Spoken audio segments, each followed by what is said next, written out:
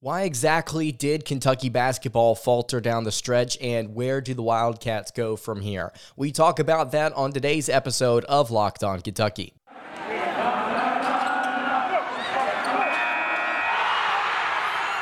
You are Locked On Kentucky, your daily podcast on the Kentucky Wildcats, part of the Locked On Podcast Network, your team every day.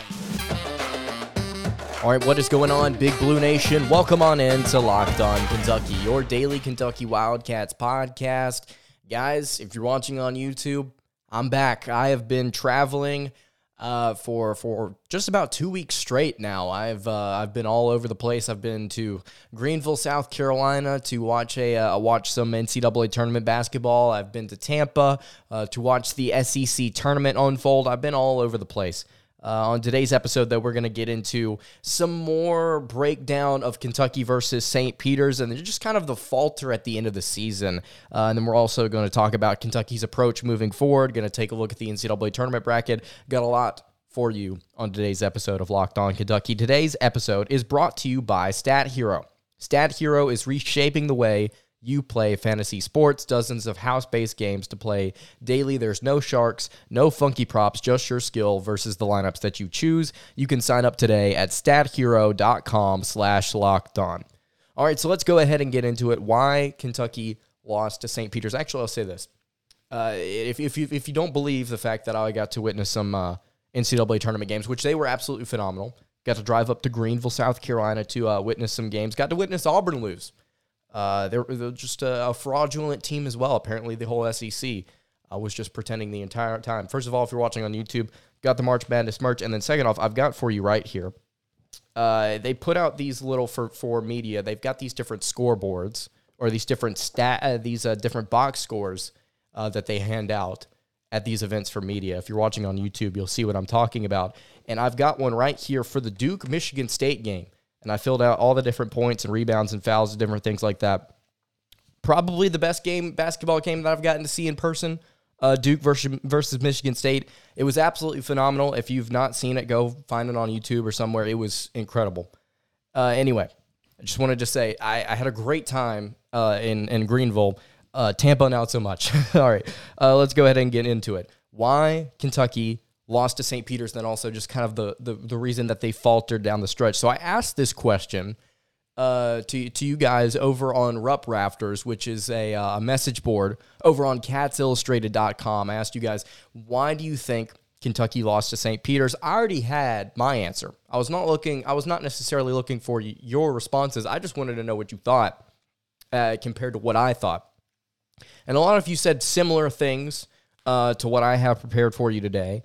And some of you kind of chalked it up to something just really, really simple, which is the fact that Kentucky didn't make shots. They didn't hit shots that they normally hit. And St. Peter's hit shots that they normally almost never hit. And so it was just an anomaly in and of itself. And you can't really chalk it up to more than the team didn't knock down shots when they needed to. And St. Peter's did. St. Peter's won the game. I think you could kind of go a little bit more in detail and then talk about the coaching and the decision-making and the free throws and overtime and just different instances where things did not work out for the Wildcats. But one of the reasons I think that Kentucky faltered, not just in their round of 64 game against St. Peter's, but also just kind of down the stretch, I think one of the big things that they were struggling with was guard play. And we've talked about it before on this show. And it's kind of a given thing, and I don't necessarily know if this is 100% accurate, just a lot of people different say it, and I agree with it. In order to make a legitimate run in the postseason in college basketball, you need to have efficient guard play. Arguably, you need to have elite guard play if you want to make a legitimate run at a Final Four or even a national title. And Kentucky, down the stretch, when I'm talking about down the stretch, I'm saying about halfway to a little bit past halfway through the SEC slate, all the way to their game they played against the Peacocks. Their guard play was slowly starting to just get worse and worse and worse as games went on. And so I compiled some numbers here for you. And I know that some of you are not the biggest fans of just me sitting here reading off stats, but I think these numbers are important just looking at the guard play for Kentucky over their final 10 to 15 games. And whenever I say guard play, I mean Sahvir Wheeler, Ty Washington, Kellen Grady, and Davion Mintz. Kentucky's backcourt, all right? I went and got all of these numbers myself at about 1 o'clock in the morning. I believe it was Friday night in Greenville, South Carolina, in a hotel where the Wi-Fi barely worked. Sahvir Wheeler, before the Auburn game, I'm going to read off some of his numbers. Before Kentucky played Auburn, Sahvir Wheeler was averaging 10.1 points per game. He was averaging almost 7 assists per contest. He was shooting 44% from the floor. He was shooting 78% from the free throw line. And he was shooting 30.8% from three. And then he had a game score of 9.1. And according to sportsreference.com, the game score is like a balance between efficiency and then like your scoring and how much what you did actually mattered to the team and the outcome of the game. Sahvir Wheeler had average game score of 9.1. So he was averaging over 10 a game. He was distributing well. He was shooting decently. His three-point percentage could have been better, but all things considered, it was a career high if you look at what he did during his time at Georgia. So that was before the Auburn game. After the Auburn game, all the way up to the St. Peter's game, Sahvir Wheeler scored 9.1 points per contest, which was a point less than what he was doing before, averaging 6.8 assists per game, which is just a tick under what he was averaging before. He's shooting 38.3% from the floor, which is 5% less than what he was doing before the Auburn game. He was shooting 68% from the foul line, which was 10% under what he was doing before the Auburn game. And then he was shooting 33.3% from three, which is actually better than what he was doing before the Wildcats played the Tigers. And his game score went down from 9.1 to 6.7 on average. And according to Sports Reference, an average game score is 10. So he was already batting underneath the average, and now he was battering considerably underneath the average based on the impact that he had on a given night. So his numbers, for the most part, didn't decrease drastically, but you could see decrease in every single statistical category there that I threw out at you outside of three-point percentage. So you say, okay, it's not that bad for Wheeler, right? It's not that bad. Well, let's go to Ty Washington. Ty Washington, before Kentucky played Auburn, Washington was averaging 14.2 points per game, 4.2 rebounds per game, 4.6 assists per game. He was shooting 50% from the floor, 40% from three, and he had a game score of 12.1. Ty Washington, pre-injury, was playing very well for the Kentucky Wildcats. At least he was playing consistently. And then since the Auburn game, Ty's been averaging 10 points a game, which is 4 less than what he was doing before he got hurt. 2.8 assists per game, which is considerably less than what he was doing before. He's shooting 36% from the floor, as opposed to his 50% before he got injured. Shooting 70% from the foul line, which is 7% less than what he was doing before Auburn played Kentucky. And then he went down from 40% from three to 27.7. So Ty fell off considerably. And then also his game score went from 12.1 to 6.3. Ty, post-injury, played terribly for Kentucky. Terribly. And again, you have to have efficient guard play in order to make a legitimate run in the postseason. And I would argue that some of the games that you play at the end of the regular season are just as important and matter just as much as some of your postseason games, because some of these end of season regular season games impact what you're going to do in the postseason. It impacts seeding. It impacts where you're going to be in your conference tournament. It impacts momentum. It impacts people that are scouting you down the road in postseason play. You've got to be able to have efficient guard play, not just in the postseason, but heading into it. You got to be able to peak at the right time, which unfortunately Kentucky didn't do. And for some of my Auburn listeners out there, because I know that there are plenty of you, considering you comment every single episode, your team didn't peak at the right time either. Keep your mouth shut.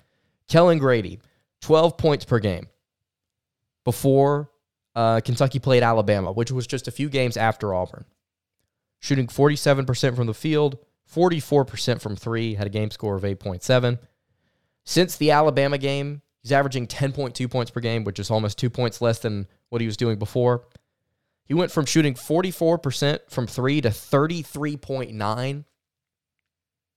And he went from shooting 47% from the floor to 39.2%.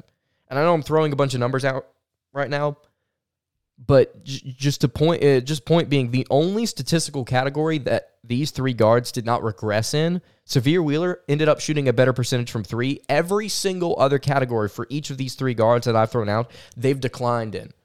Every single one they've declined in.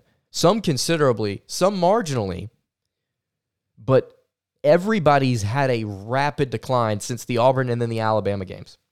And then last one here for you, and we'll move on.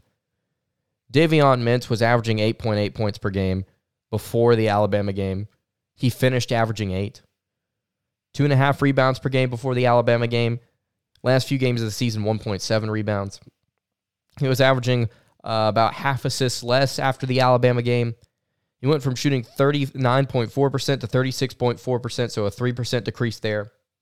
He went from shooting 73.8% from the foul line to 64% from the foul line.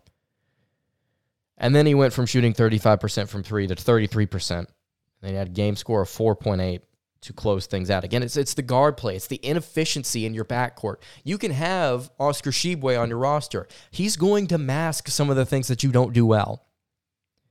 But you've got to be able to have great guard play if you're going to make a legitimate run in the postseason. And I said this in the recap episode when Kentucky played St. Peter's. I said that I was fearful that Kentucky's run would come to an end early in the tournament. I didn't say anything. I was just fearful, and that's not me saying I just want to hop on the bandwagon to say that I was right, even though I didn't say anything. I feel like I'm pretty sure I actually even said a couple of episodes before we did the bracket preview. It was like I'm concerned. But I just had this off feeling that if Kentucky didn't start shooting better, and I probably said something similar on this podcast, if Kentucky didn't start shooting better, then they were going to have a rough time in the tournament. I just didn't expect them to get bounced that early. And, the guard play caught up to them quicker than I thought it would. I want to talk to you guys about, just some of the things that Kentucky should be doing moving forward. I want to talk about the transfer portal, going to talk about one and dones, going to talk about the comparison there, going to talk a little bit about Coach Cal. I want to save some of the thoughts I have on Coach Cal for later on in the week. Before I talk about all that, though, I want to tell you guys about our friends at Stat Hero. Stat Hero is just a phenomenal place for you to go hedge your bets for different NCAA pick'em contests. They have these NCAA single-game pick'ems that pit star players against each other in an amazing hybrid between fantasy and sports gambling. With Stat Hero, you can start focusing on the players you know best with a gameplay that does not rely on big spreads, long odds, or funky props. And in addition to their pick'em games, they also have dozens of lineups that you can comb through to take on head-to-head. They simply post sets of players that you can for you to take on with a set of players you choose. It's all really simple. It's all really fun. It's the best way to get your sports action fix. It's a simple, sleek gameplay, which I personally can appreciate. That's not me just saying that. That's not on the read. I genuinely can appreciate that. Guys, this just simply is what daily fantasy was meant to be. It's really, really fun. And you can sign up for free right now at stathero.com/lockedon and use promo code LOCKEDON for a 100% deposit match. That's stathero.com/lockedon using promo code LOCKEDON for a 100% deposit match. Terms and conditions apply. Today's episode is also brought to you by Built Bar. It's pretty much, I've said it so many different times already, it's pretty much, if you haven't given up on your New Year's resolutions already, good for you, by the way. I'm shocked. But if you have, like me, you may want to try and stick to one specific resolution that you might have had that I had, which is eating correctly. Now, obviously, it's very, very difficult to eat right and eat right consistently. It's not a one-time thing. It's more of a lifestyle thing. You hear something similar said about working out. But with Built Bar, you can eat healthier instead of getting all these different sugary treats. And it's not even really a resolution because Built Bars actually taste great. They've got these different things, all these different things you can try out. They've got these things called Puffs. They're one of the best, Built Bar's best tasting bars. They're the first ever protein-infused marshmallow. They're covered in 100% real chocolate. They're low in calorie. They're very high in protein. You can replace your candy bars with these instead of having to eat candy bars if you want to get something that tastes great. And again, they're really healthy for you. You can go to Built.com right now, and you can use promo code LOCKED15 to get 15% off your order. Right now, you can go to Built.com, and you can use promo code LOCKED15 for 15% off at Built.com. All right, continuing along here on the Tuesday edition of Locked On Kentucky, Lance Dahl here with you. What should Kentucky's approach be moving forward? Obviously, we've seen the Wildcats have success both in the transfer portal this season, and we've seen them have success with one-and-done players. It's kind of been the theme throughout Coach Cal's career with the Wildcats. So what should be Kentucky's approach moving forward? Well, let's talk about the transfer portal first, because I feel like that's more relevant to the way the game is played today. The transfer portal is obviously extremely beneficial for a variety of programs, but I think at the end of the day, the transfer portal benefits more. I think it benefits the top programs more than it benefits the smaller ones. And here's what I mean by that. You can see a program like Kentucky, and you can look at a guy that's sitting on their bench, and they can now, instead of having to sit a year out or having a tough time finding somewhere else to go to actually play and get minutes, they can just immediately hop into a portal, figuratively speaking, and they can go just about anywhere they want to in the country, and they can get legitimate playing time. The problem is for some of these kids, if playing time is the end goal and you're not trying to get a future, whether it be playing professionally or playing in the NBA, or you're not trying to be seen, going to one of these smaller schools may hinder your ability to do so. So that's a negative. That's a knock on the transfer portal and kids downsizing to smaller schools. I think it benefits these larger schools, because what these larger schools can do is they can look at all of these different recruits that are playing at these smaller schools that want to transfer out, that they either might have whiffed on early on in their recruiting process, or that they just simply never heard about. Diamonds in the rough that got away from them, that they can now come back to and see the trajectory. You can see the development. You can see the talent, and you can recruit that kid to come to your school. It shouldn't be that difficult. The sales pitches to those kids coming from those mid-majors, hey, look, you can come play at a place like Kentucky. You're obviously really talented. We're going to give you a shot to be one of our starters. We're going to give you a shot to be somebody on this team that can contribute. You can have a lot more eyes on you, and you're going to have the ability to prove what you can do, and you're going to have the ability to get to the next level.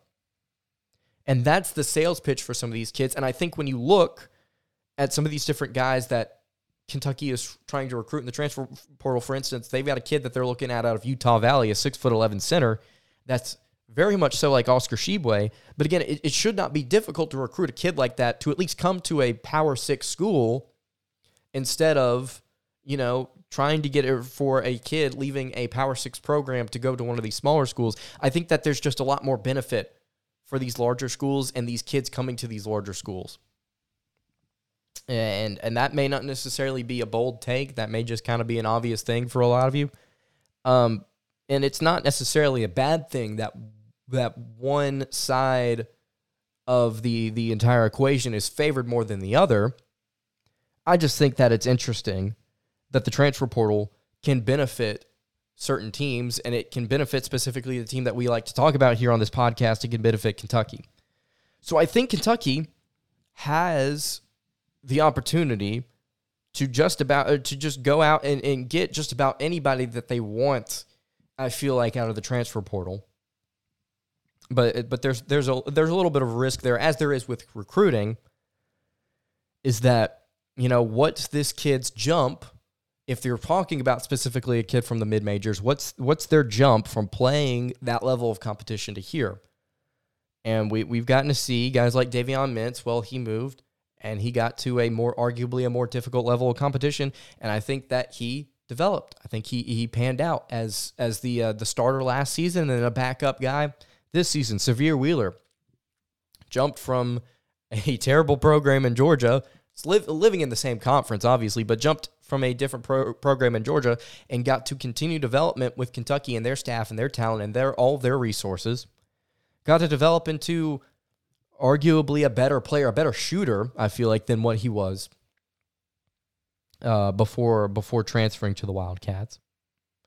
And so I definitely think that Kentucky, I mean, you look at a guy like Kellen Grady. Now, Grady is interesting because he's not one of the guys that I feel like panned out or really peaked during his time with the Wildcats. Peaked with his time during his time with Davidson. So I think that there's a risk there. You can hit, you can miss. You can get a guy that's shooting 44% from three, and then for the back half of the season wants to sidestep everything. Again, I think Grady's a talented player. I think he's a good athlete. I think he's a phenomenal kid.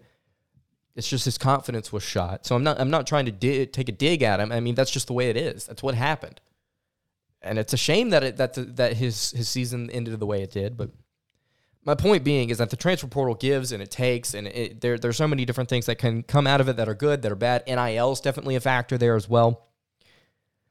But it's different than your one-and-dones.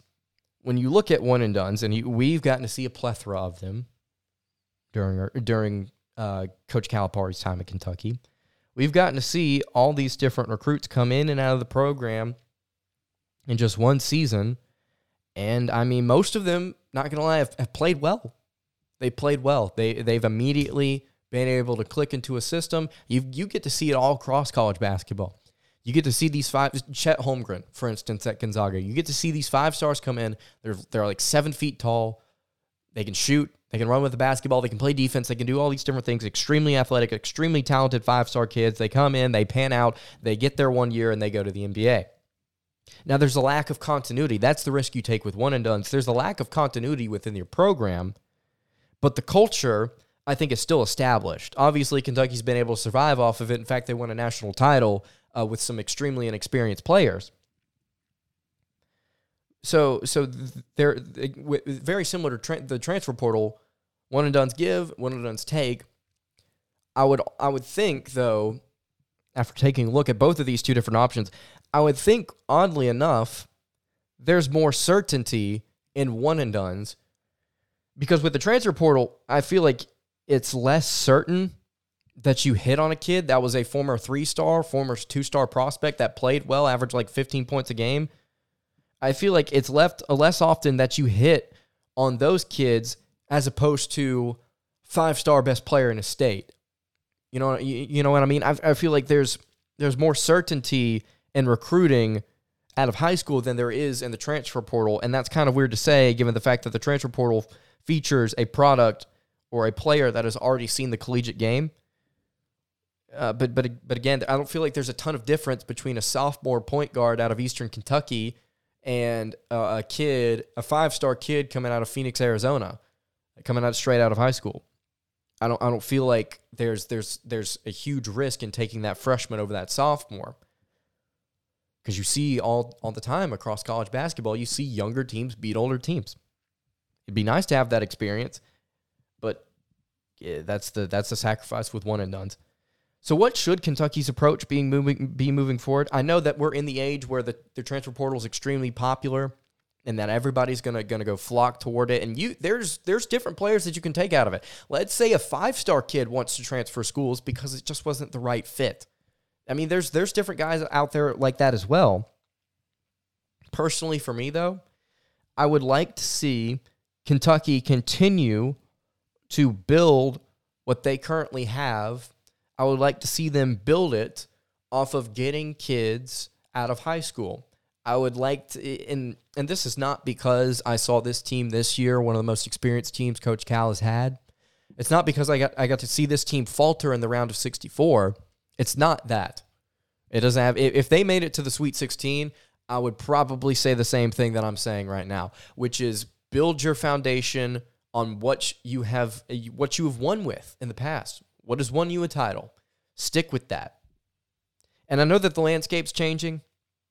I'll also say that I think it's almost easier to recruit kids with NIL coming out of high school than it is during their time in college.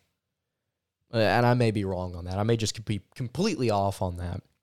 That's just what I think. So there are different options here. But in my opinion, I think Kentucky needs to stick with what has worked. All of this to say, I think Kentucky needs to stick with what has worked. Continue to get your high school recruits. I would personally, and this may you may disagree with this. Personally, I would much rather have the 5-star kid instead of the 3-star that played 2 seasons at a mid-major school and played very well. That is just my opinion. That may be dumb. That may be wrong. That's just what I think. I would much rather have that kid coming out of high school than one playing at a mid-major. Because also, you got to think about the tape that's already out on that kid. For instance, considering I live in the area and I've gotten to see Auburn basketball, let's take Wendell Green Jr., their point guard, who faltered down the stretch as well. We're talking about guard play failing. Yeah, Auburn's guards failed them tremendously. Wendell Green Jr., kid out of Eastern Kentucky, was a freshman last season, was one of the best players in the country in terms of assists. He comes to Auburn. He's really, really good at dishing the ball around. But as the season goes on, and it only took teams about 10, 12 games to really catch on, they realized what made him tick, and they executed on it. And his offense just about shut down. And if he wasn't hitting half-court shots, he was an incredibly inefficient player. And I feel like teams already had an idea of what that kid was capable of because they got to see film of him at Eastern Kentucky. They already had that film out. Whereas opposed to a guard or a 5-star guard coming out of high school, you can watch high school film all you want, but there's so much that can happen during that summer with a collegiate program. How are they going to utilize him? Arguably, 9 times out of 10, kids are used in different ways than they're used with their high schools. And I'm not saying completely different. I'm just saying there are things you can't prepare for because you can't see it. So that's just where I stand on it. I know I'm rambling a little bit, but that's just where I stand on it. One and done's over the transfer portal for me. Thank you very much. All right, we're going to take a look at the NCAA tournament bracket. Mine is shot. How's yours doing? I bet ours is awful. I'll just say that for ourselves. We're going to talk about that in just a second. But before we do that, I want to tell you guys about our friends at BetOnline. It's that time of year again. You know, college basketball, it's upon us, man. We're in the Sweet 16. You can go to BetOnline to get all the latest odds, contests, and player props. BetOnline.net is the #1 source for all of your sports betting needs and info. It's the best spot for all of your sports scores, podcasts, and news this season as well. And it's not just basketball. In fact, BetOnline is your continued source for all of your sports wagering information needs, including live betting and your favorite Vegas casino games. You can head to the website today or use your mobile device to learn more about the trends and the action. That's BetOnline, where the game starts. All right, wrapping up the Tuesday edition of Locked On Kentucky here. Lance Dock here with you. I said it right before then. I'll say it again. If your bracket's not shot to pieces, I'm shocked. Because mine has been put through the shredder and then put through the shredder again. I mean, it is abysmal what has happened with my bracket.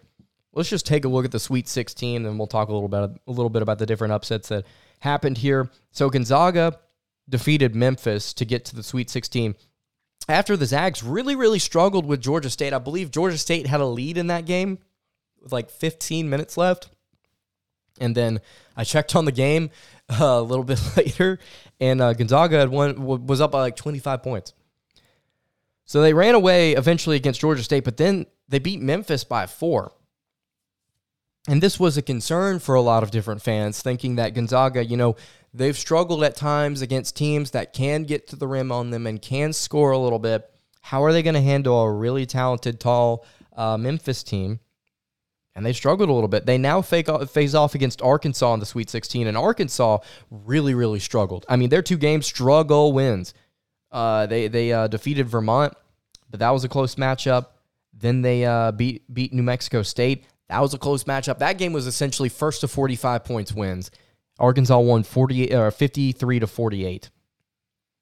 So the Zags take on the Razorbacks on Thursday in the Sweet 16. Texas Tech and Duke play in the Sweet 16. Texas Tech is a relatively easy path to the Sweet 16 so far. Duke struggled against Michigan State. Michigan State played lights out up until the last 2 minutes of that game. Again, I was there. I got to see it. Probably best basketball game I've seen in person. Definitely the best game I've seen this year. But Duke and Texas Tech playing in the Sweet 16. That's going to be a really fun matchup.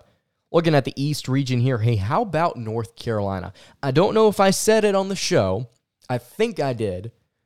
I've definitely picked the upset in more than one of my brackets this year, and yes, I have multiple. Leave me alone. North Carolina had a very legitimate shot to beat Baylor. Baylor was injured.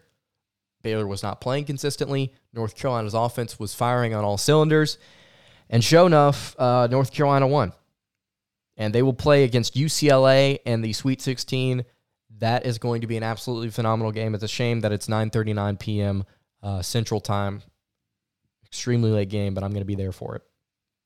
Purdue was taking on St. Peter's. Yeah, guys, by the way, hey, don't know if you watched it.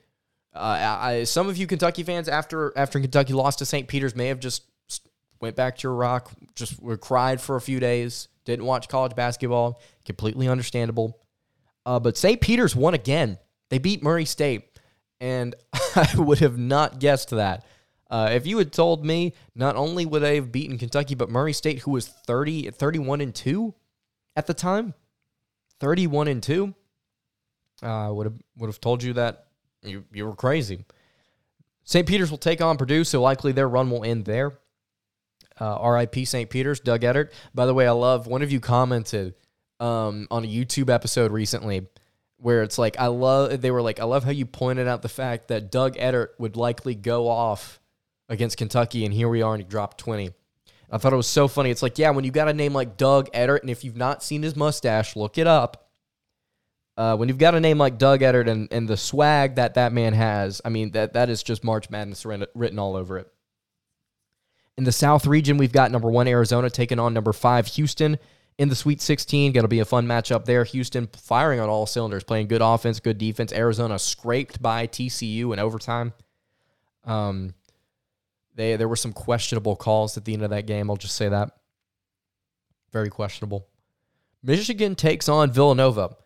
So Tennessee got run on by the Michigan Wolverines. Would have never guessed that. I thought Tennessee was one of the hottest teams in this field coming into this tournament. My bracket's completely shot. Thanks, Tennessee. Villanova will take them on. Villanova, it's a shame that Arizona, Houston, and Villanova are all in the same South region, because I think these are 3 of the best teams in the entire tournament, at least in the field that's left. And then in the Midwest, we've got Kansas against number 4 Providence. Surprised that Providence hasn't lost yet, but then again, according to KenPom, this is the luckiest team in the nation. Who would have thunk it? They made it this far. And then number 11, Iowa State will take on number 10, Miami. You got to love it. You got to love the fact that LSU lost to Iowa State, and then Wisconsin lost to Iowa State. And both those teams didn't even score 55 points against the Cyclones. And Iowa State still won. What a terrible year for my bracket, man. And then Auburn lost by 18 points to the University of Miami, and how sweet it was.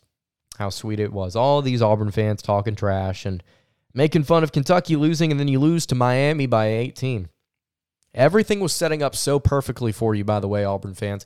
You had all these different opportunities at the end of the season to capitalize and to get your stuff together and to make things right.